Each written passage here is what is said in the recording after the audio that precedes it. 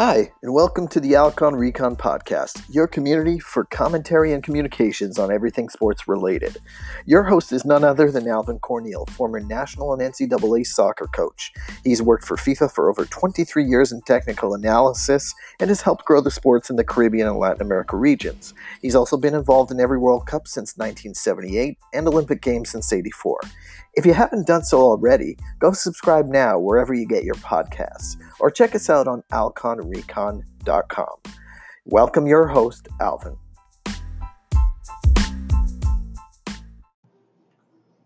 Well, for the first three matches in the Caribbean Premier League cricket, Trinidad and Tobago Red Force won all their games. Very good performances in the first three matches. Today, they were up against the West Indies emerging group, a group of youngsters, very enthusiastic, very talented. But they would not have known that. Nobody would have known it until they would have seen this match today. They batted first and scored 243. I thought that was pretty good score in terms of some of the guys who are not very well known in West Indies cricket. And then, of course, it was the Red Force. All these batsmen who were doing well, whether it was Webster at one time, Solozano, Jason Mohammed, Darren Bravo, very consistent in this match, Hope and Otley. All these batsmen have had good scores in the previous matches. And what do you think on this occasion? Well, it didn't work quite as well. The first thing is that we saw some very intelligent bowling by some of these youngsters, bowling the ball at the stumps, not wasting it at all. Their outfield cricket was pretty good, and it put a lot of pressure on the early batters. Webster was out for a duck. Solozano was trying to go over the heads of the fielders far too early, and he was caught down on the boundary for just 17. Jason Mohammed, I thought, was very unlucky. Without LBW, the fielders were looking for a catch. They didn't get it. They still appealed, and the umpire sent him for an LBW. I thought for a moment in time that it was going to beat the leg stump, but then I was not in the best position to see. Bravo played excellently.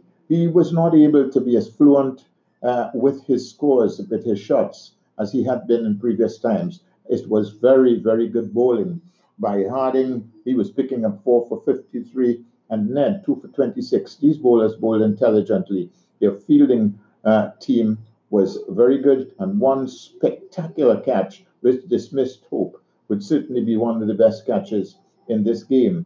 They trundled on, and Yannick Otley came in, and he put together a good score with Hope until Hope too gave way to a shot. He was playing a shot square with the wicket on the offside, and he was brilliantly caught.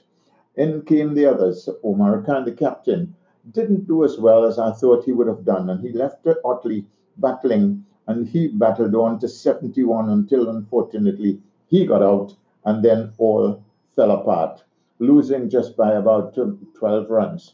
It was not a good time for Trinidad and Tobago Red Force, but when you take into consideration the second half of their batting, they did reasonably well. I never thought they would reach within 12 runs of the score because they were struggling to get the runs. It was not easy to come by. It was a nice wicket, but certainly the ball was on the stumps all the time. And one's got to give the West Indian emerging group credit for this. However, 3 matches won, 1 loss. We'll have to wait and see how they will continue in this tournament.